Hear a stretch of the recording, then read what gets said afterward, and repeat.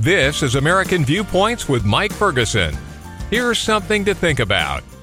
Is there a good balance between making sure that kids don't get hurt, or at least hurt severely, and letting kids be kids? In other words, are we looking over young people too much to the point of inhibiting their growth and maybe the success of our entire society by worrying too much about the immediate? I know that sounds weird, but bear with me. This is an interesting discussion. I'm Mike Ferguson. Thank you for making American Viewpoints part of your weekend. I found an interesting article called "Want to Protect Children? Don't Embrace Safetyism." Now, I found it at Mises.org for the Mises Institute, but you can find it at a lot of different places. And it was written by Julian Adorni, who's a writer for the Foundation for Economic Education. And Julian, first of all, I appreciate you being on the program, but we want to protect kids. I mean, kids come first. We don't want them to get hurt. Isn't child safety and by extension safetyism a good thing? Why should we question it? Yeah, that's a great question, Mike. And so essentially, we all want kids to be safe. Everyone agrees with that. But some things changed in the past 20 years. 20, 30, 40, 50 years ago, we recognized that safetyism was a trade-off. You accept a little bit of risk to cross the street so you can get places. You accept a little bit of risk to go hiking, so you can get some exercise and be in nature. And so it's just a trade-off. And what we've done in the past 20 years, and this is kind of a definition of safetyism that Jonathan Haidt's and Greg Lukianoff talk about in the book, The Coddling of the American Mind. The definition of safetyism is an obsession with safety to the exclusion of all other values. So now it's like, okay, I don't want my kids to cross the street, even if that could give them a lot of autonomy and freedom and ability to explore the world, because they might be in danger crossing the street. Or I don't want my kids to go for a hike, even if it's really good exercise and it helps them get in touch with nature and helps them explore the world, because something bad might happen to them. And so it's safety to the exclusion of all other things, which sounds really kind, but in practice can end up hurting kids quite a bit. Yeah, now you start off the article kind of with a personalization of that. You talked about a mother whose kids, went out to go do some walking around the neighborhood and picking stuff up, and she got a visit from a police officer. Explain what happened and how this relates. Yeah, that was a really horrifying story. The mother's name was Anna Hirschberger, and so she let her two kids, which I think were ages 5 and 7 at the time of this story, she let them go out and walk the sidewalks of this very, very safe neighborhood where she lived and pick up litter, which in the old days we would think, hey, this is a really good thing for kids to do. It's like they want to spend their free time picking up litter. That's amazing. But a cop actually came to her house and said that this is unsafe because, maybe a car could have run up on the sidewalk and hit her kids, or maybe they could have gotten lost or something like that. And so I think the proper response, and the mother kind of pushed back on the cop in this case, because it's like, okay, well, if a car were to run up on the sidewalk, I mean, first off, that's a vanishingly rare thing. We've got some bad drivers in the U.S., but that's a rare thing. And so first off, her being with her kids wouldn't have helped anything in that case. But also, it's like, okay, if we're scared of a car running up on the sidewalk, what's the solution? Just never go outside? And that doesn't seem like much of a way to live. And then the other thing is that, her kids were walking unsupervised, but 20, 30, 40, 50 years ago, and honestly, most of us who are listening to this show, we had childhoods like this where we were just encouraged to go out and play. We were encouraged to go out and roam the neighborhood and, meet up with friends and go for walks and explore parts of these kind of safe areas. And especially if a kid wants to go exploring while picking up litter in their free time, that really seems like something that we should be encouraging, because it's better for everyone, better for the kid, honestly better for society, than that kid just staying home and watching and playing Halo all day. Let me ask you about that better for society part of this. Of course, I remember back, when I was a kid, we split up in teams and roamed the neighborhood and shoot bottle rockets at each other, and people just kind of rolled their eyes. I don't think he's going to let you do that today.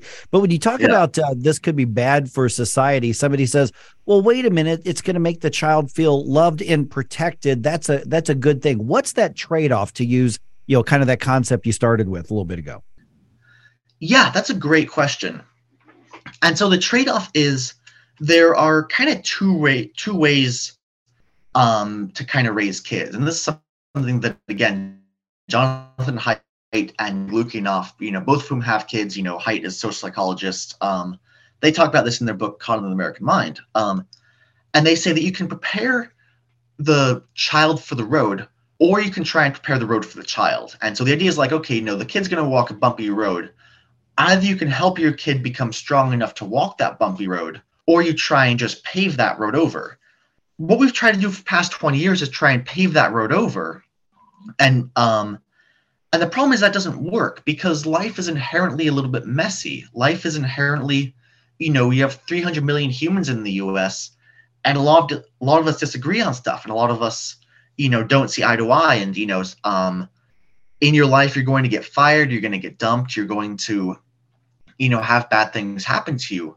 And that's really unfortunate. It's just how life is. And so the idea is that you want to prepare. The best thing you can do for your kid is prepare them and help them develop the emotional resilience, the emotional fortitude to take a few punches from life and keep rolling, because what we see now is these kids are entering the workforce or they're going to college, and they have no idea really what to do. I've heard stories of 22-year-olds in the workforce who were raised this way, and they just sit around all day on their phones, waiting for someone to tell them what to do, because they have no idea how to be self-directed, because the parents never let them be self-directed. And I've seen kids on campus, where if you disagree with them, they freak out and they start yelling, because they were never allowed to develop the emotional resilience to really cope with disagreement or cope with like an argument or conflict. And so it's a really sad thing to watch, because it's not the kids' fault, but we're doing a profound disservice to them and to society as a whole by sort of raising very fragile kids by accident. You actually mentioned at the end of the article that a free society isn't compatible with somebody who's so coddled they're dependent on others. For a lot of people, that's going to be the tough question, is where's that line in that gray area? That's a really good question. And I think every parent has to decide this line for themselves. There can't be any kind of big one size fits all, always let your kids do this by this age. Parents know their kids best. And so, as a parent, you've got to make that decision. I will say there are profound trade-offs, and meeting a kid a couple of years ago really brought this to light for me. I was at Waterworld, and I met this 14-year-old kid, and we started talking because we were going on the same ride.